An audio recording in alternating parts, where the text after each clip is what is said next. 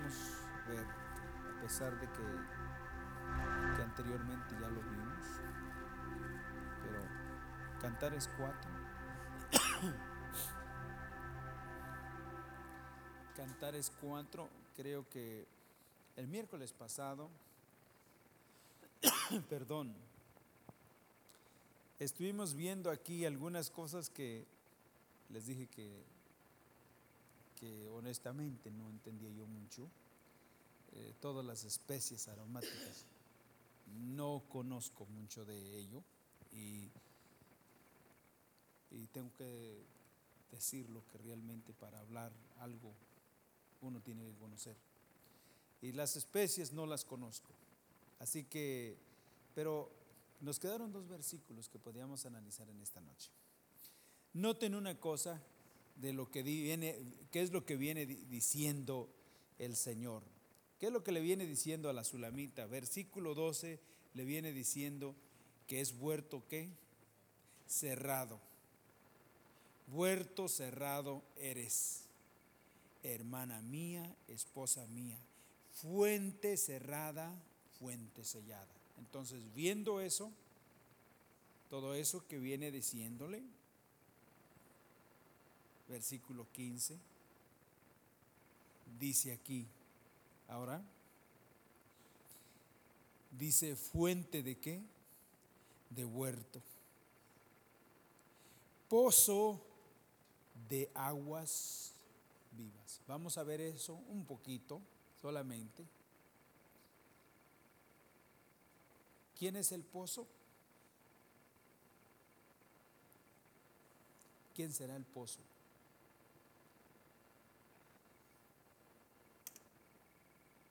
A ver, ¿quién dijo yo?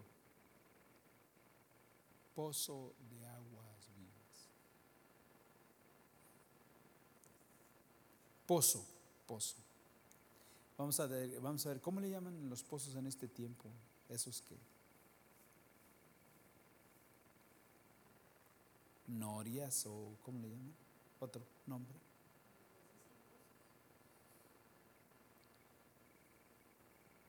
Les llaman también cisternas, ¿verdad?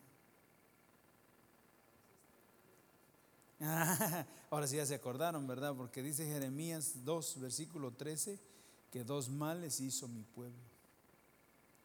Me dejaron a mí fuente de agua viva y cavaron para sí cisternas rotas que no retienen agua.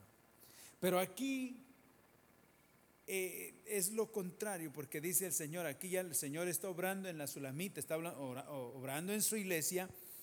Nosotros necesitamos ser honestos si estamos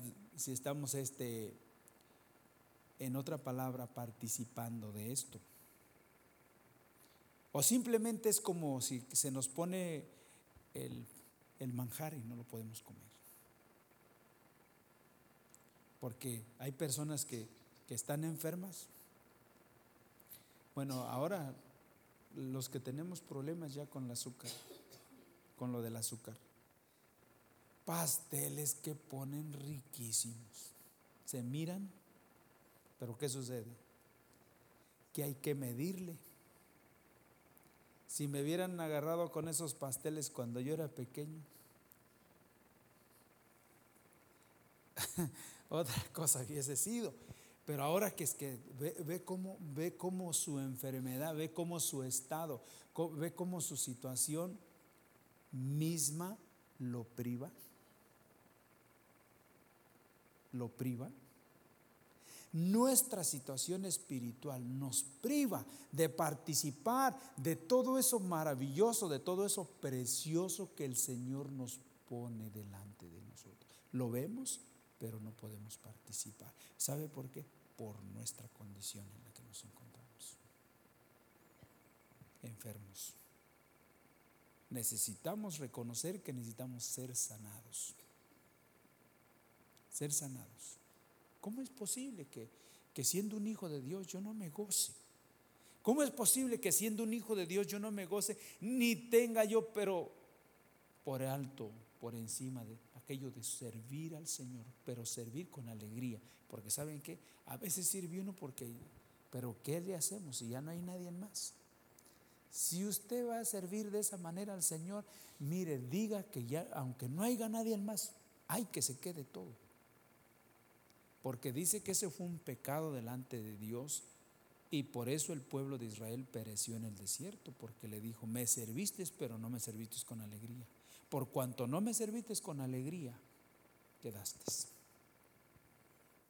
Entonces esto aquí, vean aquí esto que dice fuente de huerto. ¿Saben quién es el huerto? Nosotros. Pero cuando Cristo es una realidad en nuestras vidas, usted y yo podemos ser como instrumentos. No se vayan a crear la fuente, ni se vayan a creer que nosotros somos los. No, pero sí podemos ser una vasija que de verdad el Señor pueda usar. Que de verdad, cuando el Señor realmente se torna en una realidad de nosotros, es una realidad de nosotros, entonces dice que fuente de huerto. Fuente de huerto. Vamos a ver otro. Aquí no se la vayan a creer, no malinterpretemos las cosas. Vamos a ver, por ejemplo, ¿qué dijo el Señor que era José? Exactamente, hermana. Rama fructífera junto a la fuente. ¿Quieren que lo veamos? A ver si lo buscamos. Vamos a ver. Génesis 40 y qué? 2. A ver.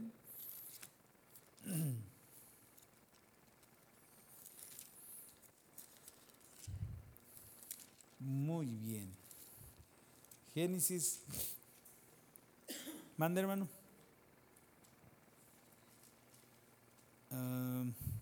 49, creo. A ver, hermano. 49 es. A ver, ¿dónde está? 49. Manda, hermano. 49:22, sí, efectivamente. Dice: rama fructífera es José. Rama fructífera junto a una fuente. ¿Quién será esa fuente? Nadie puede ser una bendición si el Señor no es una realidad en esa persona. Por lo demás, dice la carta de Judas, que somos lo contrario, somos como nubes sin agua. La carta de Judas. Nubes sin agua. Ve como las nubes y parece que y nomás no sueltan agua. No trae bendición. No trae bendición. Pero una vida que se deja tratar por el Señor. Hablaba con una persona y le decía: si aguanta la disciplina del Señor, si la aguanta, Dios puede llegar a usarle de una manera preciosamente. Pero los hijos de Dios y aquellos que van a ser usados por el Señor genuinamente van a ser disciplinados primero.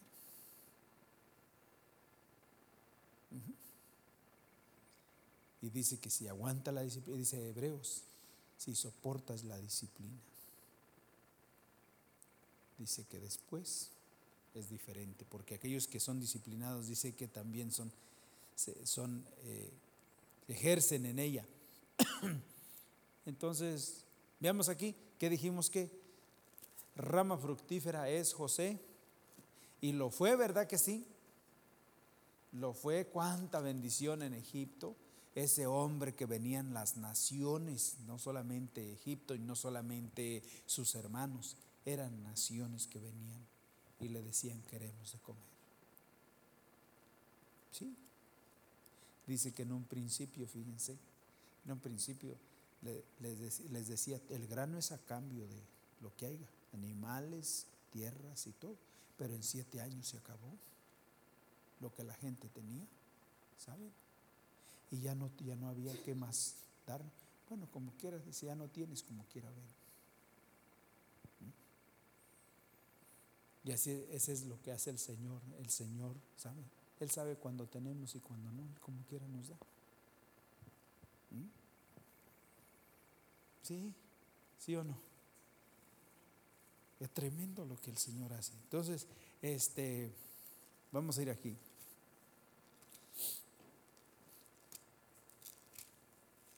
Volvamos a cantar, es verdad. Continuamos ahí, 4. Ahora sí, estamos entendiendo un poco. Dice fuente de huerto, pozo de agua, ¿qué? De aguas vivas, ¿verdad? Que corren del Líbano. Entonces vemos aquí que dice que pozo, la iglesia puede llegar realmente a ser una cisterna que de verdad haya bendición, que es por lo cual el Señor nos ha llamado, nos ha salvado, perdón. Primero es salvar. Es por lo cual el Señor nos ha salvado. Por eso que la iglesia, las vidas hayan experimentado el perdón de sus pecados y nunca estén haciendo nada que glorifique al Señor, tenemos que cuestionarnos. Tenemos que preguntarnos, ¿qué está pasando? Porque no puede ser de esa manera, jamás, nunca. Nunca. Cuando hay realidad del Señor, el Señor mueve los corazones. Él pone en nosotros el querer como el hacer y nos lleva a buscarle y nos lleva realmente a conocer más de su palabra. ¿Saben?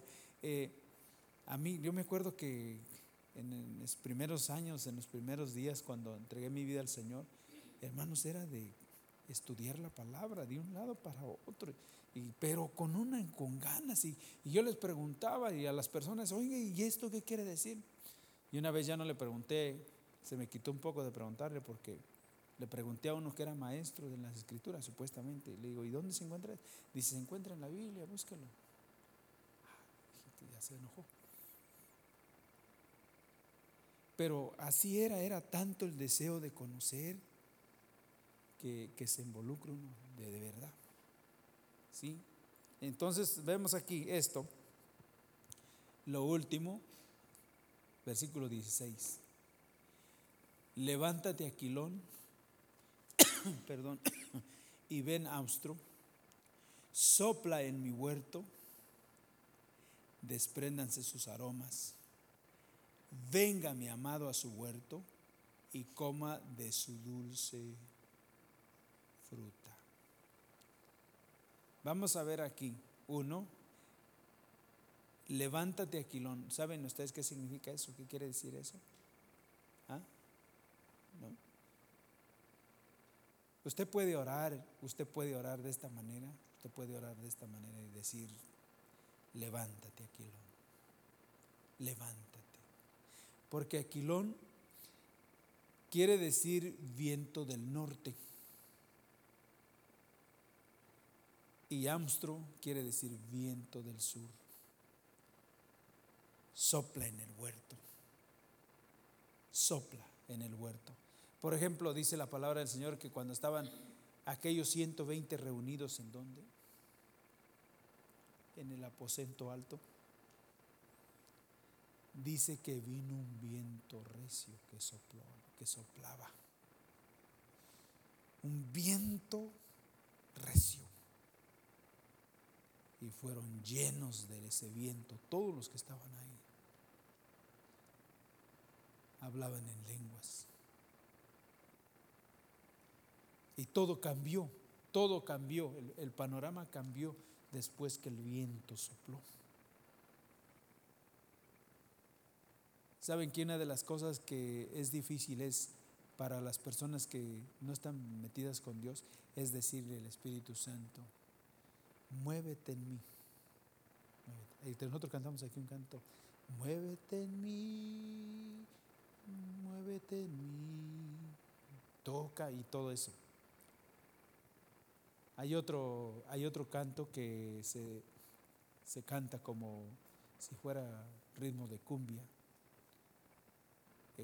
Creo que ese canto que dice, gloria a Dios, gritaron todos y cayeron los muros de Jericó. Y luego dice, está ya El Espíritu Santo está allá, el Espíritu Santo. Y otra vez dice, gloria a Dios, gritaron todos, ¿verdad?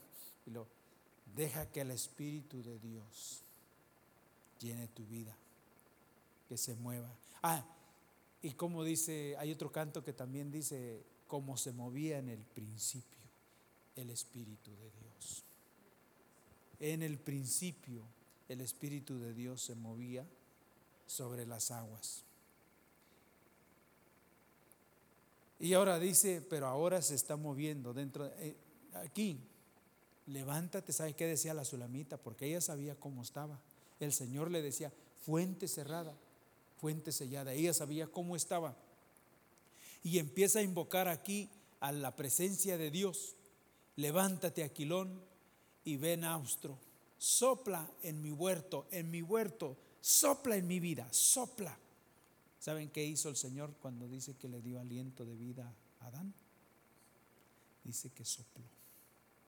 Sopla, Señor, sopla. Sopla en mi vida. Empiece usted a hacer cosas así como de locura. Porque esto es de verdad. Para la gente que se cree así es una locura que de repente usted se ponga ahí de pie. Sopla, Espíritu Santo, y sopla. Espíritu Santo, sopla, Señor, sopla, sopla. Y empieza el Señor a manifestarse, ¿sabe? Y lo empieza a tocar. Sus pelos empiezan a hacer así. Usted empieza a sentir, pero bien bonito, bien precioso. Pero tiene que hacerlo como si está fuera de sí. Si usted no lo hace, usted permanecerá así muy bien y todo, pero seco de la presencia de Dios. Aquí dice que la Sulamita le dice, levántate, Aquilón, y ven, austro, sopla en mi huerto, desprende sus aromas. ¿Saben ustedes que carnalmente no podemos agradar a Dios? Actitudes, acciones y reacciones y toda obra carnal. Por ejemplo, vamos a decir que en estos días estamos esperando la reunión del fin de año y esperamos que varios hermanos participen. Estamos esperando eso y yo quiero que los hermanos lo hagan. Que el que tenga aquello que esté siendo dirigido por el Señor, que lo haga. Pero yo les recomiendo una cosa, que cada uno esté orando al Señor. Porque si es algo carnal, ni al techo va a llegar. Señor, que lo que hagamos de verdad, Señor, aunque sea poquito, como sea, y como sea feíto, lo vayan a criticar como sea, pero Señor, que tú seas glorificado, Señor, que tú lo recibas, y estar ahí atento, Señor, yo espero que tú lo recibas, Señor, me escuchas, Señor, me escuchas, yo espero que tú lo recibas. Y van a ver que las cosas van a cambiar. El panorama va a cambiar totalmente. Totalmente. Y ahora hay tanta cosa dentro de la iglesia, hermano, que quién quiere cantar como el bronco, ya ahora como el bronco. Otro como Vicente Fernández y si no canta como él, ya no canta bien. No es cuestión de hacer eso. Es cuestión de orar y usar lo que el Señor le ha dado a usted. Dios le ha dado una voz a usted que es algo específico, y con eso Él se lo dio a usted para que con eso Él sea glorificado, sea como sea. ¿Cómo me va a pedir el Señor algo que no me ha dado? Sería injusto. Pero Dios es justo, ¿verdad que sí? Entonces, no. Sopla. Luego dice aquí, sopla en mi huerto y despréndanse sus aromas. Venga mi amado a su huerto y coma su dulce fruta. ¿Saben ustedes, hermanos? Venga mi amado a su huerto. La persona que no desea que Cristo sea una realidad en su vida, esa persona no es feliz. Esa persona es miserable. Nadie puede hacerlo con gozo y con alegría si no siente, si no sabe que el Señor está participando. Que Él es el que lo está haciendo. Ven a mi huerto, ven. ¿Lo entienden? Ven, amado mío, venga a mi amado a su huerto. Venga, venga, Señor. Señor, en esta ocasión, Señor, como nunca antes. Señor, en esta vez quiero, Señor, que vengas y que yo pueda experimentar que, Señor, es una realidad lo que tú estás haciendo en mi vida. Señor, hazlo. No tiene que estar en su recámara. Señor, Señor, ven. Y ¿sabe qué? Cuando usted haga algo así, de verdad que va a experimentar y va a expresar el gozo que solamente el Señor puede dar a las mismas. De otra manera vamos a cantar y vamos a hacer las cosas mecánicamente, ¿sabe? Mecánicamente. Y no hay vida. No hay vida. ¿Qué le decía a la sulamita? Venga, mi amado. Sin tu presencia, sin tu realidad, mi vida es vacía y no tiene nada que dar.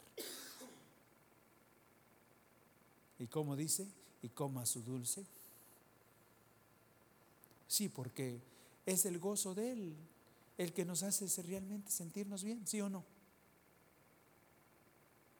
Cuán dulce es estar en tu presencia.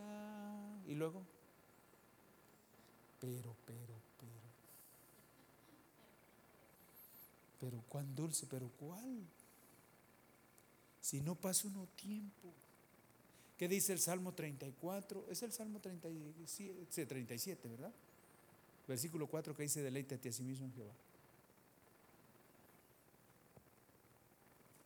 Entonces, ¿cómo voy a decir yo que cuán dulce es estar en su presencia si yo no anhelo estar en su presencia? Si realmente nunca he experimentado qué es eso de estar, qué dulce. Entonces, ¿qué tenemos que hacer? Invocar al Espíritu Santo, ¿verdad? Sí, sí o no. Debemos de invocar al Espíritu Santo. Sopla, Señor, mi cabeza, sóplale. Empiece a decirle cosas así, hable con el Señor y el Señor, sóplame en la cabeza. Señor, sóplale, sóplale, sopla vida. Porque ella lo invitaba. Ven, ¿y qué? Y sopla. Saben ustedes que cuando habla, por ejemplo, qué importante es la llenura del Espíritu Santo. ¿Sabe por qué? Porque dice que Aquilón quiere decir viento del norte y Amstro quiere decir viento del sur. Vamos a ver el viento del norte cómo se siente. Frío, ¿verdad? Y hay veces que incomoda, ¿verdad? En otra palabra, el viento del norte pretendiera realmente a veces frizarnos, intimidarnos. Hay veces que vienen esas frialdades espirituales, ¿verdad? Frialdades espirituales. Pero cuando una persona está llena del Espíritu Santo, dice que, yo no sé, pero todas las cosas nos ayudan a bien de los que amamos a Dios. Esto es bien difícil, pero no sé, dice que si tú lo has permitido, todo nos ayuda. El viento del sur siempre es caliente, siempre es solano, siempre es para crecer. Necesitamos las dos cosas para crecer. Los dos vientos. Y saben, ese temple lo da el Espíritu Santo. Necesitamos la llenura del Espíritu Santo para que el Señor continúe obrando en cada uno de nosotros. Porque si nos da puro viento del sur calientito y facilito y todo eso, entonces nos volvemos soberbios y orgullosos espirituales. Y siempre andamos creyéndonos mejores que todos.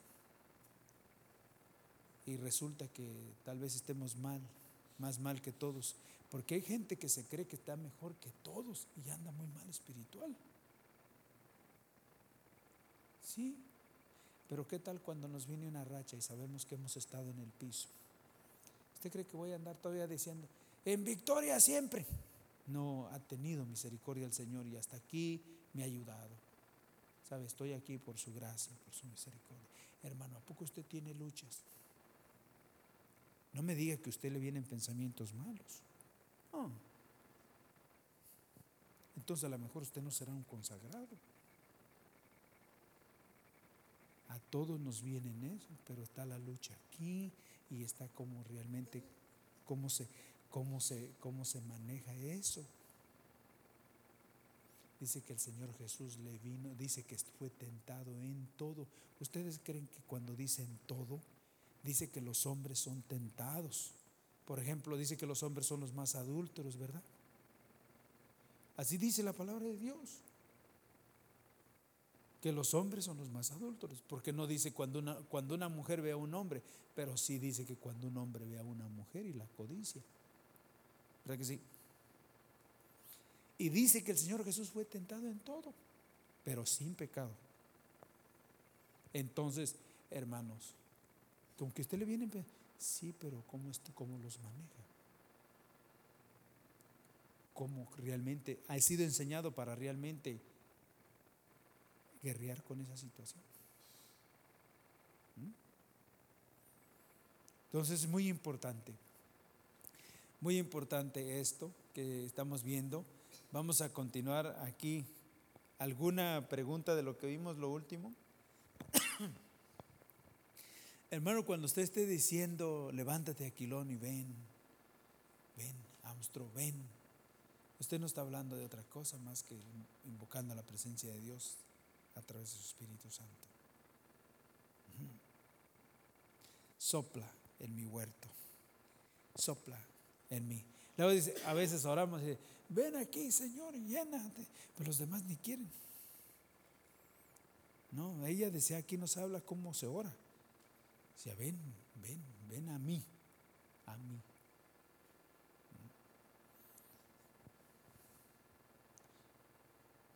Hay un canto que dice, ven aquí, Señor, ven aquí. Pues yo creo que aquí a lo mejor no afecta mucho, pero cuando dice ven a mí es diferente. Como el canto que cantamos aquí también, que aunque gigantes se encuentren allá, pues sí, allá tan lejos, pero vamos a ver que estén aquí. Entonces las cosas cambian, ¿verdad? Las cosas cambian. Es muy importante. Vamos aquí el versículo, capítulo 5, vamos a continuar. Capítulo 5. Dijimos que lo que el Señor quiere hacer es realmente tratar con su pueblo al grado que Él pueda hacer una bendición en nuestras vidas y a través de nuestras vidas, ¿verdad? Sin realmente pasar por alto que el tesoro es Él. El tesoro es Él. Dice que ese tesoro está en vasos de barro y los vasos somos nosotros. Entonces Él es el tesoro, Él es el importante. Si algo ha de acontecer, ha de ser por Él, por medio de Él, pero también es para Él.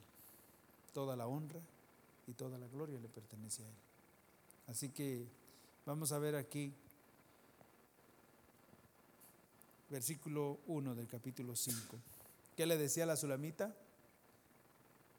¿Qué le decía versículo 16? La segunda parte del versículo, ¿qué decía? Sopla en mi huerto. Y luego dice, venga mi amado a su huerto y coma su dulce fruta. Versículo 1, ¿qué dice? ¿Alguien lo quiere leer? ¿Voluntario?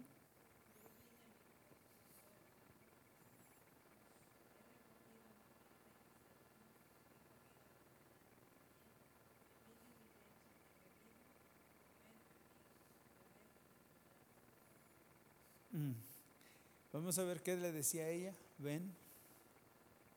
¿Qué le decía? Ven a mi huerto, ven. Y la primera parte del versículo 1, ¿qué dice? Entonces quiere decir que cuando uno le invita genuinamente, Genuinamente, hermanos, genuinamente. ¿Viene o no viene? ¿Cómo es posible, hermanos? No, ¿cómo es posible que los satanistas, ellos sin realmente Satanás no aparece para que esté con ellos? No, ya no le llaman que fue un tiempo de consagración. No le llaman que fue realmente una verdadera búsqueda, porque ellos tienen que esperar que Satanás llegue.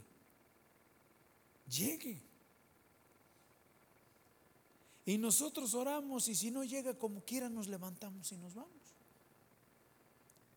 Y es el Señor hasta que pueda experimentar que tú viniste. Porque es real, se siente cuando Él realmente se manifiesta el Señor. Pasa algo tremendo en nuestras vidas. Hay veces que hay un moqueo ahí que le dura rato, queda desmayado, ahí queda tirado a lo largo. Si no llega nadie en quien lo levante, ahí queda usted un buen rato. Ya después se levanta. Pero es muy precioso, muy bonito, muy hermoso pasar esos tiempos con el Señor. Así que dice, el Señor le responde a la sulamita: yo vine a mi huerto, oh hermana esposa mía, he recogido ¿qué? Mi mirra y mis aromas. ¿Saben ustedes, por ejemplo, qué quiere decir mirra? ¿Qué quiere decir mirra? ¿Se acuerdan que vimos que hace tiempo para atrás dijimos que cuando habla de la mirra, hay un pasaje que estuvimos viendo, ¿se acuerdan? Del libro de Cantares 3, que decía, ahora se van a acordar. Vamos a ver, versículo 6, porque si no se les va a olvidar ya. ¿Ah? Versículo 6, que dice: ¿quién es esta que sube del desierto como columna de qué? De humo, sahumada de qué? De mirra y de incienso. ¿Sahumada de qué? ¿Qué quiere decir eso que dijimos que era sahumada? Totalmente envuelta. ¿Saben qué era la mirra? ¿Para qué la usaban? Para el incienso. Se cubría, se llenaba de humo, se cubría de humo. Pero aquí dice sahumada de mirra, pero esto no quiere decir que llena de humo, no, sino en otra palabra decía que era una iglesia, era una vida que había sufrido mucho, que la mirra tiene que ver con el sufrimiento, porque la mirra es amarga. ¿Se acuerdan que le ofrecieron oro, incienso y mirra? La mirra es tipo del sufrimiento, o es símbolo de sufrimiento. Entonces, una que sube del desierto, sahumada de qué? De mirra. Una iglesia que ha sufrido por el nombre del Señor, críticas, insultos. Una iglesia que se ha estado negando, que dice el Señor, el que cualquiera que quiera ser mi discípulo tiene que tomar su cruz cada día, negándose a sí mismo, tomando su cruz cada día y siguiéndome. Eso no es sufrir. Eso es sufrimiento. ¿Y por qué? Pues por causa del nombre del Señor. Si no fuera por Él, yo ya hubiera aventado todo y le decía yo a los demás lo que se merecen. ¿No? Pero uno tiene que callar, tiene que aguantar. ¿Por qué? Por lo que somos. ¿Qué eres? Soy un hijo del Señor. ¿Y qué más? Estoy aquí para vivir la voluntad del Señor. A mí se me prohíbe hablar lo que yo quiero.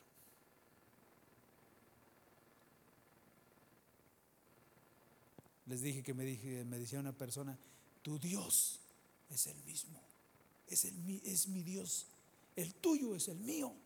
Le dije: no, el mío no me permite decir lo que tú estás diciendo. El mío es muy celoso. El mío es súper celoso. Y si yo le digo esto, te aseguro que su presencia yo no la experimento por un tiempo. Y si no me arrepiento, tal vez nunca más vuelva a experimentar su presencia. Mi Dios no me permite decir lo que yo quiero. Esa es la diferencia. Una iglesia que ha padecido por el nombre de Jesús. Entonces, estamos acá. ¿Qué dice que vino a recoger? Vine a mi huerto, hermana mía, esposa mía. He recogido ¿qué? Mi mirra y mis aromas. Lo primero es que el Señor no pasa por alto lo que uno está pasando. ¿Qué es lo que dice el Señor? Que no rechaza a Él, que Él no desprecia. ¿Qué es lo que dice? Un corazón quebrado y humillado. Señor, me duele tanto lo que estoy pasando. Sí, hijo, yo sé. Señor, pero me han ofendido, Señor, pero me han ofendido. Yo lo sé, dijo. Tengo ganas de salir y decirle, sí, pero no, yo sé que no voy a salir, Señor. Mejor hay que se quede. Ándale. Y Él viene y recoge eso. ¿Saben? Él viene y toma ese corazón. Dice, yo he venido. Porque yo sé por qué está sufriendo. Por mí. Pero ese es un fruto que me glorifica a mí. No hablamos ni hacemos lo que queremos.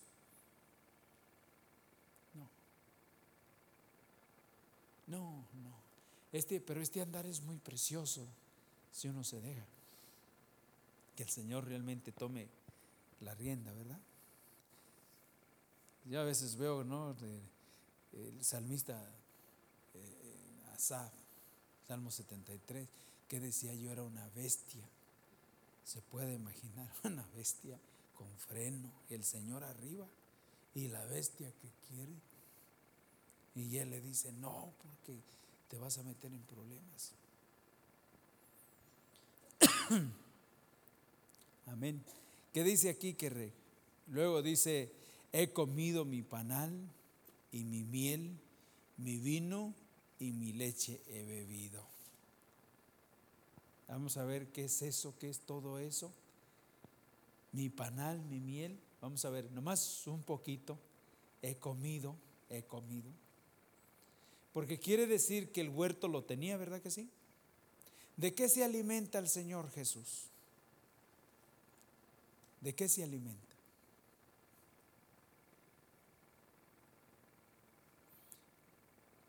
Él se alimenta de su misma palabra. Por eso si una persona no estudia la palabra de Dios, esa persona espiritualmente está muerta. Y no va a tener nada para alimentar la nueva criatura que está dentro de nosotros. Dice que de modo que si uno está en Cristo, nueva criatura es. Y luego dice que somos como niños recién nacidos y deseando la leche espiritual. Cuando dice mi miel, ¿saben qué dice el libro de Ezequiel? Dice que este rollo le supo como que era dulce como miel a su paladar. Dulce como miel a su paladar. Y luego dice que el vino, fíjense, el vino es el gozo que da su palabra. Y luego dice, he bebido también mi leche. ¿Cuál es la leche espiritual no adulterada? De esta palabra se alimenta el Señor. Es como dice que Satanás se alimenta de la tierra. Por ejemplo, ¿qué le dijo el Señor a Satanás en cuanto a la serpiente? Dice, maldita será la tierra por tu causa. ¿Y qué dice? Sobre tu pecho andarás y de la tierra te alimentarás.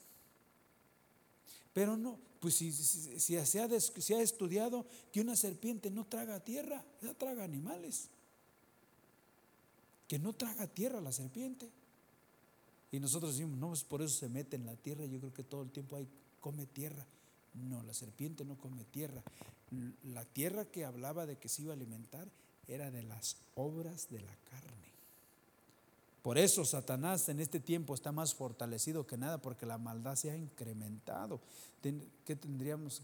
Un 90% de los que habitan en la tierra que hacen maldad. Maldad. Y Satanás está bien fortalecido porque él se alimenta de todas las obras de la carne.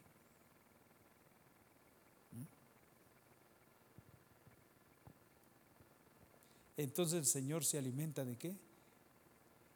Del fruto que da su palabra y de su palabra. Como niño recién nacido, la leche espiritual. Que dice, he comido mi panal, mi miel, mi vino y mi leche. ¿Sí? ¿Por qué? Porque la Sulamita invitaba a que el Espíritu Santo soplara, ¿verdad? Soplara. Y cuando eso sucede, dice, comed, amigos, beber en abundancia, oh amados. Cuando hay eso, ¿hay qué? ¿Qué dijo el Señor ahí en capítulo 7 de Juan? El versículo 38, por aquí lo tenemos en nuestro estudio, ¿no? Vamos a verlo. ¿Lo tienen ahí?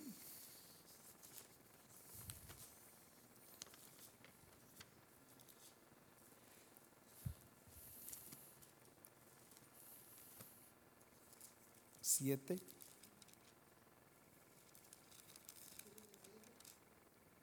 Versículo 38.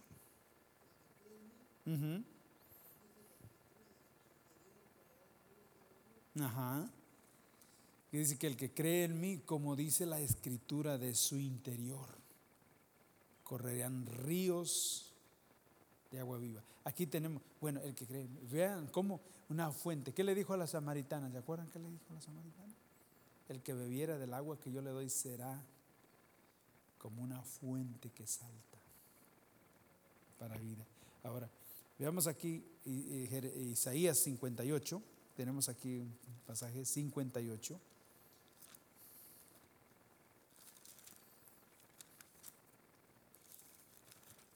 Isaías 58.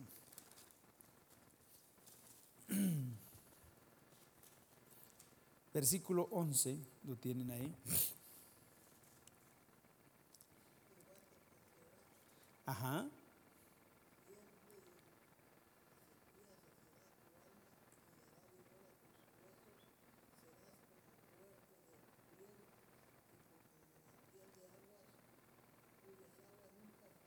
Ay, vamos a ver. Pero ¿cómo? Eso, vamos a ver aquí. Dice, Jehová te pastoreará siempre. ¿Qué quiere decir eso? Pastorear. A ver, vamos a ver bien.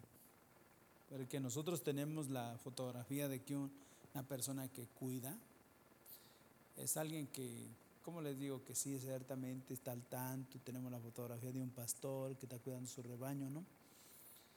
Pero la realidad, la situación es que como nosotros conocemos el pastoreo en nuestro lugar, no es de la manera que pastoreaban en la Palestina o ya en el Medio Oriente. Dice que el verdadero pastor, el que pastoreaba ese redil de las ovejas, dice que el verdadero iba adelante. Allá los pastores, los que eran verdaderos pastores de ese rebaño, iban adelante. Que se sabía cuando un pastor no era pastor de ese rebaño, iba atrás.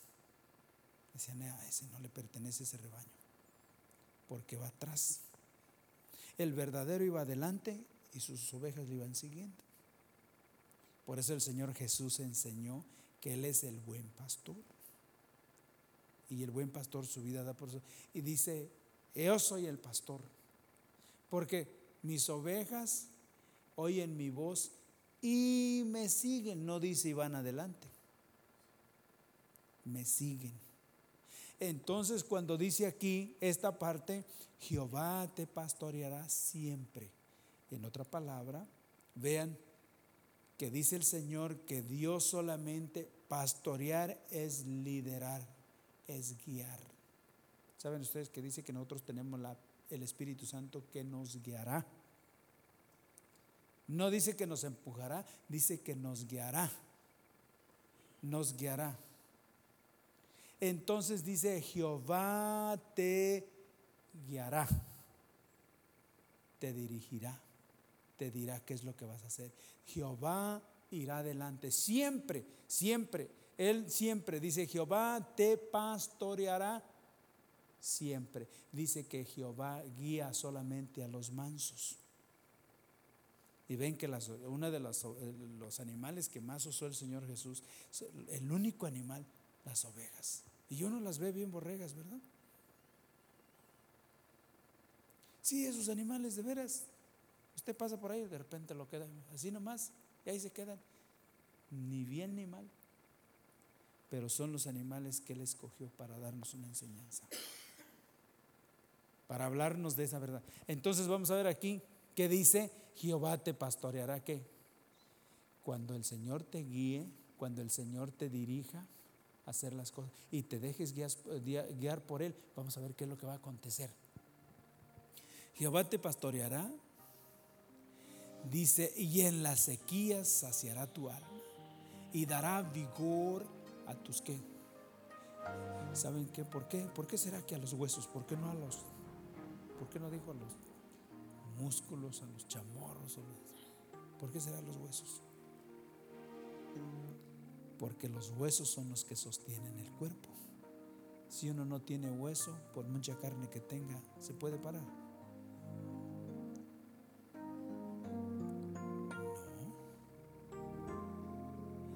Y hermanos, aquí, si el Señor realmente no hace esa obra en nosotros, solamente seremos así, la iglesia, muchos miembros, muchos, como luego dicen, gorda la iglesia, pero no tiene capacidad, no tiene poder, porque lo que afirma es lo que el Señor hace. Veamos aquí, y la iglesia tiene que dejarse guiar por el Señor. Dice aquí: y en las sequías saciará tu alma. Veamos aquí que aquí no va a haber una situación en las buenas y en las malas, como luego decimos, ¿verdad que sí? Dará vigor a tus huesos y serás como huerto de ¿qué? Aquí sabemos que, ¿de qué decíamos de José? Rama fructífera junto a ¿qué? Junto a la fuente. Aquí serás como huerto, pero huerto de riego. No cualquier huerto. Hay huertos que ese es mi huerto, y no tiene nada, pura tierra. No sé qué decir, ¿no? A veces, como si nos descuidamos así, no hay nada, de veras. Y la gente queriendo, a ver, dice que las iglesias que aquí, y nomás no se ve nada. Pero dice aquí: como huerto de riego, dice, y como manantial de aguas, cuyas aguas nunca ¿qué?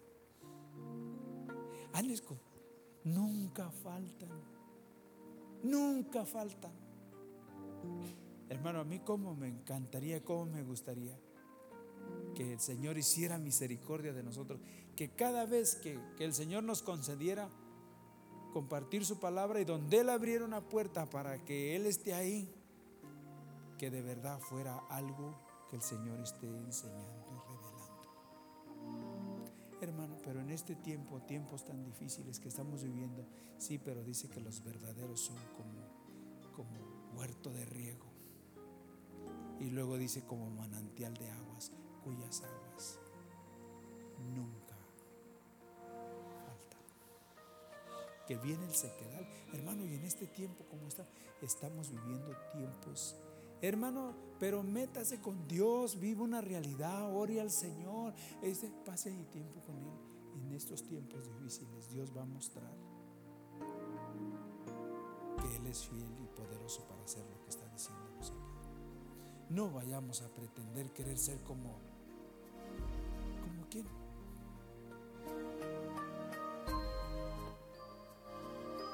No. Aquellos que son famosos, como Kais Luma y como otros que son famosos. Jesús? ¿Para qué quiero eso?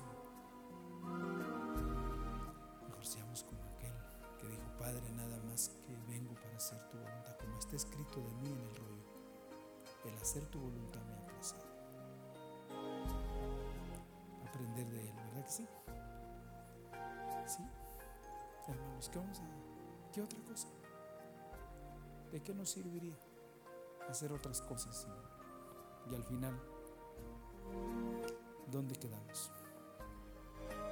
¿Sí? Vamos a estar deteniéndonos por ahí. Tenemos ya una hora. Tenemos aquí ya casi las 8:20.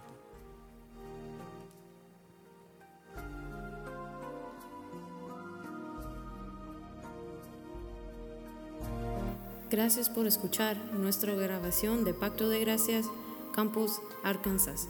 Para más información, visítanos en nuestras páginas web pactodegracia.org.mx y facebook.com/Pacto de Gracia Warren.